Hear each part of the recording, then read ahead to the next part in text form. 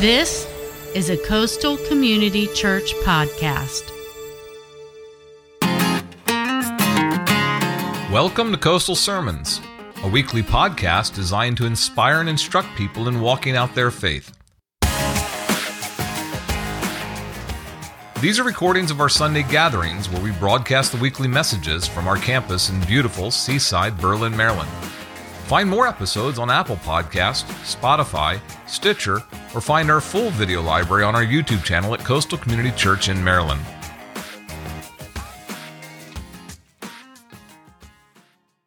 Well, last night, my beautiful bride and I had an argument. I don't know, maybe it was a fight. I don't know what you're supposed to call it when the pastor talking to your congregation about it, but it was something. And it started out like most disagreements, arguments. It started out kind of benign. It was kind of like nothing to it, but I'll tell you the story real quick. So we're coming home, and my wife says to me, I need to stop at a Rite Aid or a Walgreens or Walmart. I need to get some makeup for church tomorrow. And I go, great, no problem. And honestly, no attitude, no complaints, I was like happy to stop. There was actually a Rita's next door, so I was really happy, but I said, happy to stop. And for 30 years of our marriage, we've kind of had this practice, but we kind of do this routine.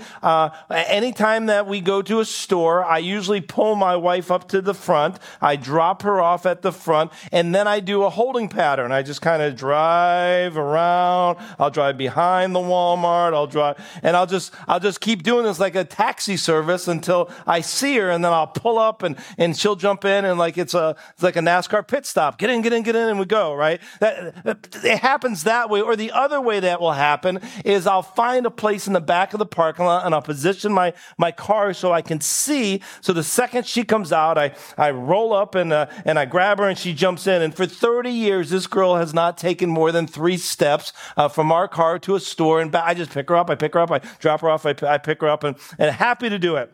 So last night, she says, I got to go. If you see a Walmart or something, can you stop? Can you bring me? I got to go get some makeup. And I said, no problem. And I got my son-in-law and my daughter in the back. And so I pull her up to the thing. But she says these words to me. Now, mind you, she says these words. She says, listen, I got to stop in the restroom first, and then I'm going to go look for some makeup. So to me, I think this is going to take her a few minutes. It's going to take her a little bit.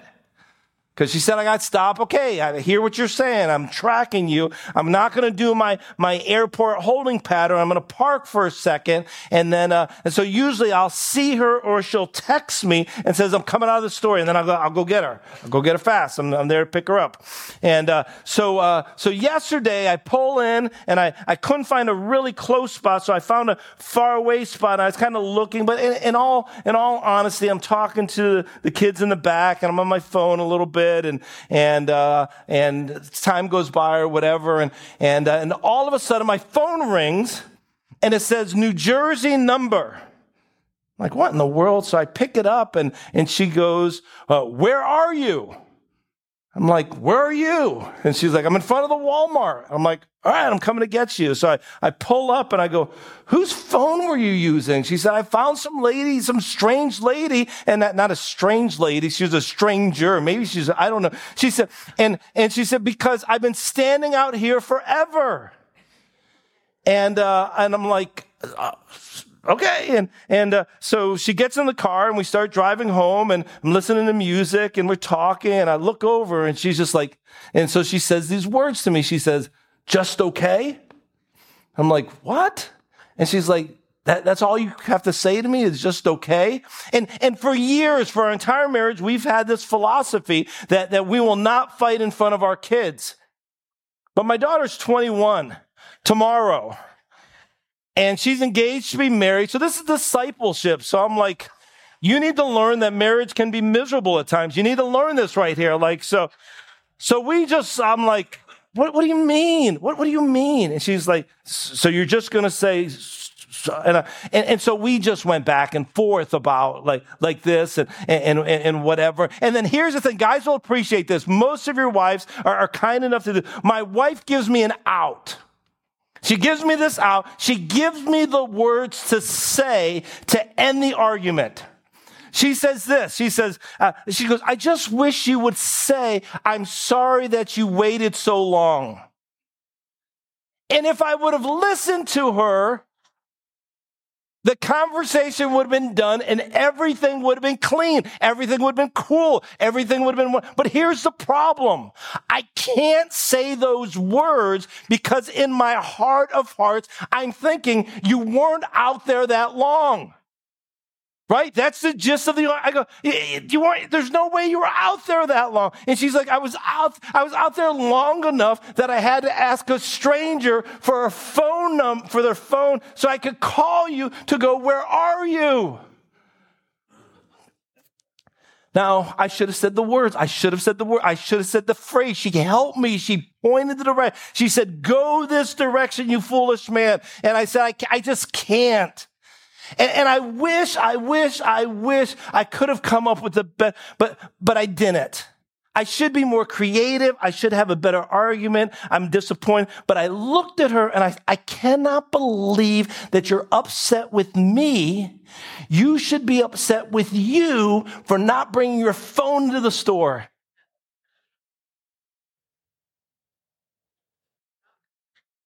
See, you guys are wimps because a lot of you guys are going, tell her, yes, do it. She just looked at me in disbelief, like, how stupid are you? Words. She gave me the words to say. She coached me along. She gave me the prompting. And I went, yeah, I'm not doing that. Words. This morning, we're beginning a 3-week series about the power of words. It's anchored in a passage of scripture in Proverbs chapter 18, verse 21. We're calling the series Life or Death because the passage of scripture says this, the tongue has the power of life and death, and those who love it will eat its fruit. Words. Words can change everything. Words are powerful. The proverb here said, words hold the power of life and death. Someone said to me years ago, they gave me this illustration. They said, every single one of us carries 2 buckets, 2 pails. One of them has water in it. The other one has gasoline. And depending on which one you choose to use will change the entire circumstance, situation. My wife said, dude, use the water pail. And I went, I can't, because I have this other pail and we just need to go at it tonight. Every situation, our words. And here's the thing. I want you to catch this morning because in a church as well, words are powerful. You know the amount of people who leave a church because they're offended because of words. And so over the next 3 weeks, we're going to talk about criticism. We're going to talk about the words of gossip. But today, we're going to talk about the words of complaining. And we're going to look at an interesting passage of scripture. We're going to look at Philippians. If you have your Bibles, Philippians chapter 2. We'll start in verse 14 in a moment, but I want to kind of set this up. Philippians is written by a gentleman by the name of Paul. Paul's one of the great apostles. He's one of the great leaders of the faith. Paul wrote 2/3 of the entire New Testament. So he wrote most of our Bible. And Paul, when Paul was not a Christian all of his life, he was a Jew, he was a religious leader, and then all of a sudden he's transformed in a supernatural kind of radical way. And when he's transformed, he dedicates his entire his entire life to the spreading of the gospel. And the one thing that he wants to do more than anything else in life is he wants to go to Rome, because in Rome, he believes that if he can get to Rome and if he could speak to some of the most powerful influencers, see, Rome was like the capital of the world. He's like, if I could get to Rome, if I can speak to the leaders of Rome, I can spread the gospel, the good news of Jesus all over the world. I need to get to Rome. That was his life passion. That was number 1 on the bucket list for him. And what's interesting, the process of him getting there is miserable. He tells the story. He says, I've been shipwrecked. I've been beaten. I've been left for dead. I've been bitten by snakes. I've had this miserable journey. And now finally he's in prison. He's been in prison for 2 years waiting for his possible execution. And he writes to the church in Philippi. And this is our book of Philippians in the New Testament. It's a letter written by Paul to the church in Philippi, and he says these words. It's amazing to me because he said his passion is, I want to be a preacher, and instead of being a preacher, he's a prisoner. Listen, if there was ever anyone who is justified to complain like, God, how are you going to treat me this way? Have you ever done that? Have you ever asked God, I've done all of this for you. How are you going to pay me back with this? Paul could have done that, but he doesn't. Listen to what he writes to believers in Philippi. He says, do everything without grumbling or arguing. Another translation says it this way, do everything without complaining. Do everything without grumbling or arguing or complaining so that you may become blameless and pure, children of God without fault in a warped, crooked generation. This is an incredibly high call. It's an incredibly high standard that Paul would speak that to the church in Philippi and that it would be spoken to us today. He said, no matter what happens in your life, no matter what situation, no matter what circumstance, in word or deed, do nothing without grumbling or complaining. There's a lot of spiritual reasons why this is true, and we'll get to it in a moment, but I want to start with some practical reasons. Two of them. The first is this. A practical reason, number one, of why we should not complain is this. Complaining only leads to more complaining. You know that in your own life? There was a doctor, his name was Travis Bransberry, and he wrote a book called The Emotional Intelligence 101. And he did all this research on complaining, and this is what he discovered, that the more that people complain, the more that they train their brain to complain even more. He discovered that complaining, habitual complaining, trains your brain to complain more. In other words, the more negative you are, the more that you'll see negative things. And it's true, isn't it? We know this in every situation in life. If you look for the bad, you'll always find bad, won't you? I mean, the opposite is true. If you look for the good, you'll always find good. But here's what we're learning here. Those who constantly think of negative things train their brain to think negatively. This is why later Paul will say that we need to have our mind. He says, be transformed by the renewing of your mind. These are the words of Paul. He says, one of the things we need to retrain our brain through the power of God to think differently. Here's the second thing that's very practical. Complainers always attract other complainers. Ain't that the truth? One of my mentors in life, Dave Douglas, said to me this. He said, like spirits attract.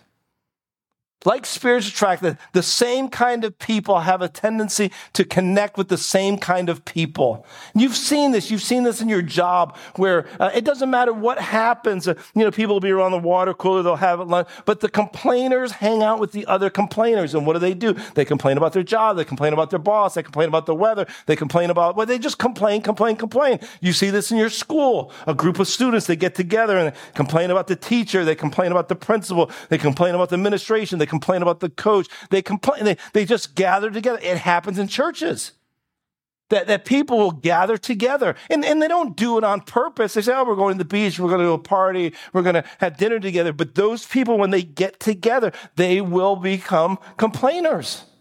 And they complain about our church or our pastor or whatever. And these like spirits attract. Complainers attract other complainers. Can I just say this? You have been designed for something more eternal than to nitpick and tear down people who are oftentimes good people.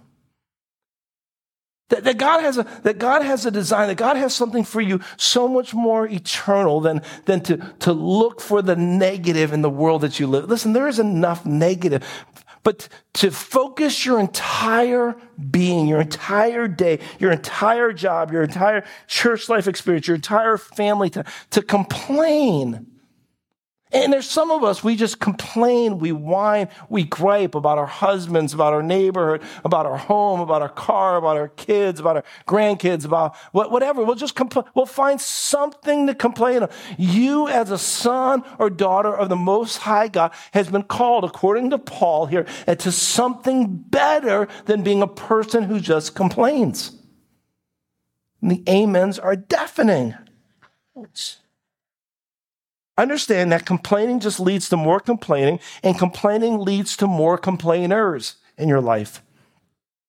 So there's a practical side, but there's also a spiritual side, a very spiritual reason why you shouldn't complain. And the way that Paul lives his life and the words that he speaks teaches us that Paul's attitude was completely different. 2 points from Paul here. Paul's life would say this. Paul's life would say that if there's anything in your life that is negative circumstances, something unpleasant, if you can change the negativity in your life around you, if you can do something about it, Paul would say this, then do something about it.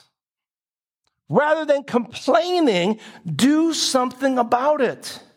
We see this in the Old Testament. The Old Testament, there's a story of a gentleman by the name of Nehemiah. Nehemiah goes back to the nation of, he goes to the city of Jerusalem, and there he sees that the walls of the city have been torn down. They're in disarray. They haven't been taken care of at all. And he does not complain. He's really upset about it. It bothers him. He's concerned for the safety of his city, but he doesn't complain about it. Catch this too. He doesn't pray that someone will come and fix the problem. Isn't that what we do sometimes? We go, I'll pray about it. I'll pray that God will put a burden on someone's heart to come fix that, to come and join. He doesn't pray about it either. He doesn't complain. He doesn't pray about it. He doesn't pick up shop and go, well, if we're not going to have walls here, I'll go find a city that has walls. He goes, no. He does something about it. He becomes a part of the solution. Listen, you can complain about your life all you want, or you can do something to advance it, to fix it, to make it better. The option is up to you. But complaining rarely, if ever, advances the ball, does it? It just doesn't. If something bothers you, if something's rubbing you the wrong way, if there's something you don't like, especially if it's something spiritual, if you have a sense of a holy discontent, or there's this godly dissatisfaction or discomfort, I would challenge you in the name of Jesus to do something about it. Be a part of the solution. You go, well, I did do something about it. I complained to somebody. Like, no, Karen, that's not the answer. Right? No, be the answer to your own prayer. Roll up your sleeves, get involved, volunteer your time, go the extra mile, write the check, fill the gap. With God's help, take the negative situation, circumstance around you and go, you know what? I'm going to be a part of this. I'm going to help fix this. That's what Paul would say. That's what his life was all about. So the first thing here, if there's something that you can do about the negative situation, circumstance around you, do something. Number two, Paul would teach us, his life would teach us this. If you can't change your circumstance, then change your perspective. If you can't change your circumstance, then you have to change your perspective. If there's something you can do about it, then do it. But if you can, change what you say about it. Change the way you think about it. Change the way you see it. Listen to how Paul speaks. Philippians chapter 2, Paul says these words. He says, but even if I'm being poured out like a drink offering on the sacrifice, I'm glad and I rejoice, and you guys should be glad and rejoice with me. Now, you may hear that passage of scripture, even if I'm poured out like a drink offering, you go, what in the world does that mean? Let me tell you. So in the Old Testament, oftentimes what would happen is a priest would make a burnt offering for God. We don't understand exactly how this works in our culture, in our mentality, but there's a reason why God would have it. But this was logistically how it would happen. The priest would go and he would take a small animal, usually like a lamb. He would build an altar. He would take a lamb and he would offer that lamb as a burnt offering, a sacrifice to God. But then oftentimes what would take place, he would take a very expensive liquid, like a wine or honey. Honey was very expensive back then.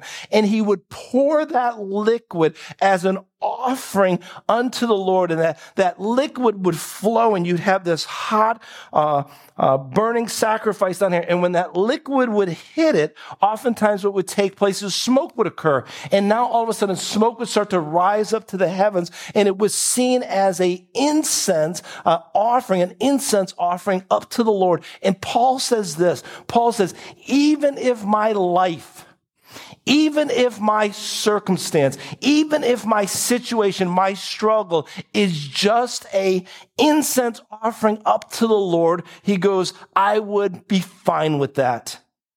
Think of the maturity in that. He says, even if my life was just a burnt offering, incense, smoke offering unto the Lord, my suffering, my difficulty.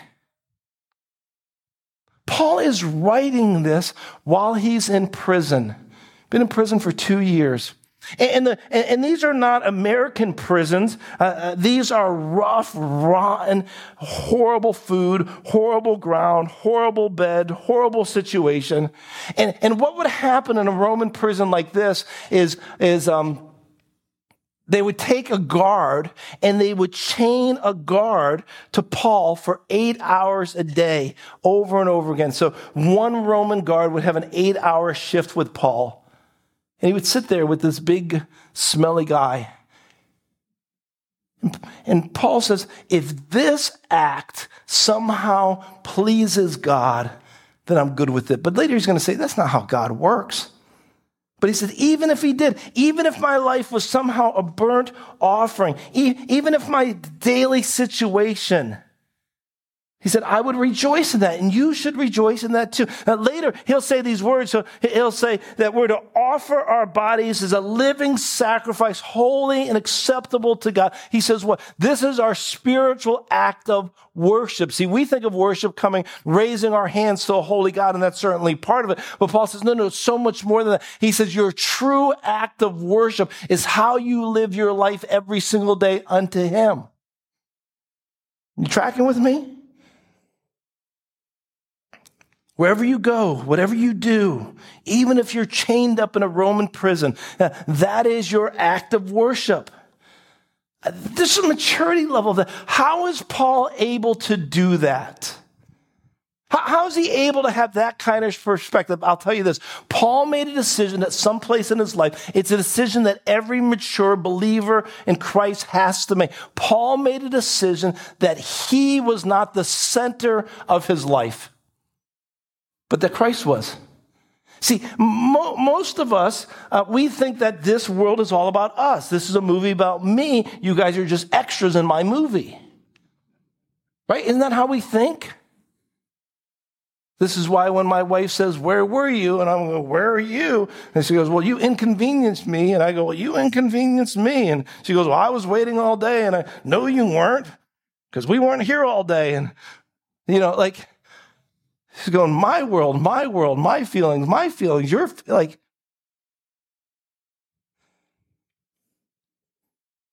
Jesus was the center of Paul's world. And because Jesus was the center of his story, he was able to take the negative circumstances and change the perspective to see how God might work through that. So listen to Paul's words. Paul says this. He says, I want you to know, brothers and sisters, that what has happened to me is actually serving to advance the gospel. He says, he's not complaining here at all. He's changed his perspective. He's seeing God's goodness. He sees the message of Jesus is moving ahead. It's not the way he wanted to do it. He said, I wanted to go talk to the king. I want to talk to Caesar. I wanted to go to the top. I thought if I could have that area of influence that I would be able to change the world for the God. This is not the way I saw this thing playing out. But he said, oh, no, but don't be confused here. The gospel is still advancing. He says, not only do I see it, he says, but every single person in there. He says, as a result, it's become clear between the entire palace guard and everybody else knows that the reason I'm here, I'm in chains for Christ. What is he saying? He said, guys, you're missing the point. You think I'm the prisoner? Nope. He says, can I tell you who the prisoner is? Every single day, every minute of my day, the Roman governor sends me a young future influencer, Roman soldier who is chained to me. I'm not the prisoner. That joker is. And every 8 hours, God strategically places someone in my life and I prepare a gospel message for him, and he can't go anywhere. And the second that he gets tired of hearing me going yap, yap, yap, yap, yap, about Jesus and God's plan, and what he goes, the second that he gets tired, you know what? He goes, the Roman governor sends me another one. And that guy leaves, and I go, good morning, sir. Let's start. And he goes over and over and over again. The government is sending to me fresh meat. And I have the opportunity to just preach the gospel to him. 3 times a day, they just send me another guy. And I preach my guts out. And then when he's done, another one. And when he's done, another one. And when he's done, another one. And I've been doing this for 2 years. I know these guys. They know me. And the whole place knows that I'm here to present the gospel. They all know it. They all see it. How did he do that? He couldn't change his circumstance, but he changed his perspective. He had a ton of things that he could complain about, but he didn't. Why? Because he says, I know my God. And I know that God works all things for good, according to his purpose, according to those who love him and are called by his power and his purpose. I know that God is going to work in this. Let me ask you this question. What are you chained to? What's the situation that you find yourself so tempted, or maybe oftentimes you give into where you go, I just complain, I gripe, I complain, I get miserable, and I just, what is that area? Maybe it's a struggling relationship, or it's a job situation, or it's a financial problem, or it's a health issue, and you find yourself just over and over again going, I'm justified in complaining. I complain to anyone who wants to hear. I complain to God. What is it in your life that you're chained to? What are you supposed to do about it? Again, if you can fix it, fix it. If you have to bring your A game, if you have to work hard, if you have to get some counseling, get some wisdom, turn over a new leaf, if you can fix it, then fix it. Don't just pray. Be an answer to your prayer. But here's the thing. If that situation is something you cannot fix, then ask God to help you change your perspective. Change the way you look at it. Change the way you think about it. Change the words you speak about it. Rather than complaining about something you can't change, choose to see God's perspective, God's power, even in the middle of something you never asked for. Listen, I've been a pastor for 30 years, and I've seen people who, through the power of God, have used horrible situations for good. I've seen people with cancer and leukemia and life-ending sicknesses, and they said, you know what? Everywhere that I go, I'm going to be a light in a dark place. God is introducing me to some of the smartest minds, some of the most talented doctors, some of the sweetest nurses, some of the most kindest people. And everywhere I go, I'm going to use that situation to tell them about the Lord. And they're miserable, and their bodies are miserable. They're physically sick. And they go, but I ask God every time I go into that place, let me be a light in a dark world. Man, that's the epitome of what Paul is talking about. You can't change your circumstance, but you got to change my perspective.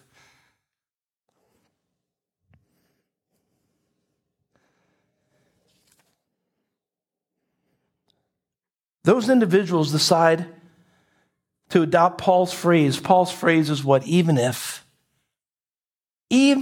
I'm in the middle of something I never asked for, I can still see a glimpse of the goodness of God here. Friends, where you're at today, even in the midst of whatever you're chained to, whatever part that you go, this is just so disappointing, you can still see the goodness of God. You can still see that God is inside. You can still see He's working. You can still see Him using you. You can still see Him doing stuff that even if it's a situation that you never wanted to be in, you go, I could still see God doing something great here if you allow Him to. Listen, you can do this. How? By recognizing you're not the center of the story. And when Jesus is the center of your story, it changes how you let your story be told. You go, it's not about me anymore. It's about what God wants to do in this situation. I want my life to be like David's words in the Old Testament. David had a lot to complain about. But he says this, he says, let all that I am, let everything that happens to me, let everything in me give praise to God. My prayer for you is that you would never forget the goodness of God in your life. That in the midst of whatever's happened, in the midst of whatever you're chained to, you'll see goodness in your life right now. This is what I tried to explain to my wife last night. I said, you're upset, but you're missing all of this. She's like, I don't even want to look at your face right now. I'm like, look at the good in your life. This is all yours. She goes, you're making me more depressed. I said, no, you're not seeing it the way I'm seeing it.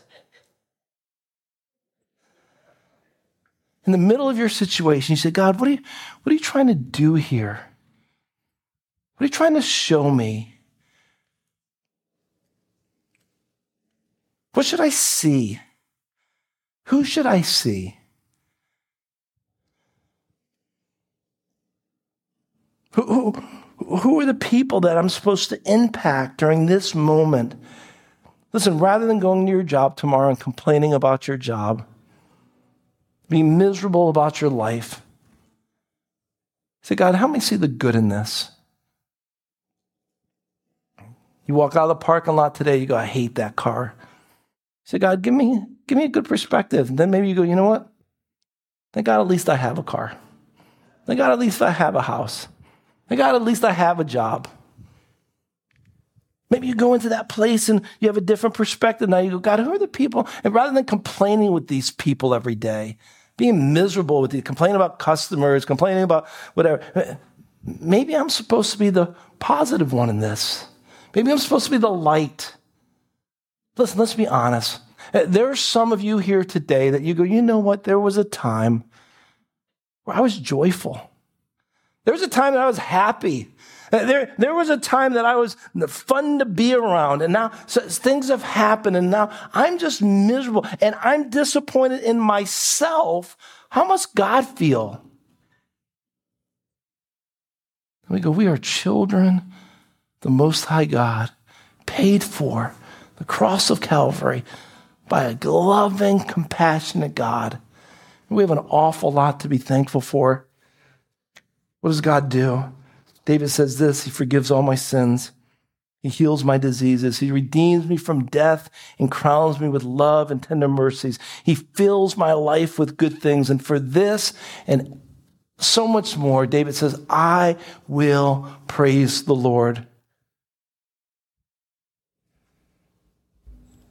My prayer for you today is that we don't take our eyes off the goodness of God. We stop looking at ourselves. How does this impact me? And we go, God, what are you trying to do in this situation? Our words. Man, none of us want to be that guy, right? That person you go, oh, every time you're with them, that guy just complains, he's miserable. You know those kind of people, they just suck the joy. You just show up and they're Debbie Downers. They're just going to suck the joy. As believers in Christ, we have to be the exact opposite of that. We need to be joy carriers. When people see us, they go, I don't know, there's something about that guy. A lot of bad things are happening in his house, but he always has a smile. He always has a good perspective. I leave there and I feel encouraged. Heavenly Father, our prayer is this, that you would restore unto us the joy of our salvation. That your goodness would flow out of us. And for those of us who've gotten tripped up of seeing the bad, help us, Lord God, to see your good in everything around us. In Christ's name we pray. Amen. Amen. Love you, church. Thanks for letting me have fun with you this morning. I'll talk to you later.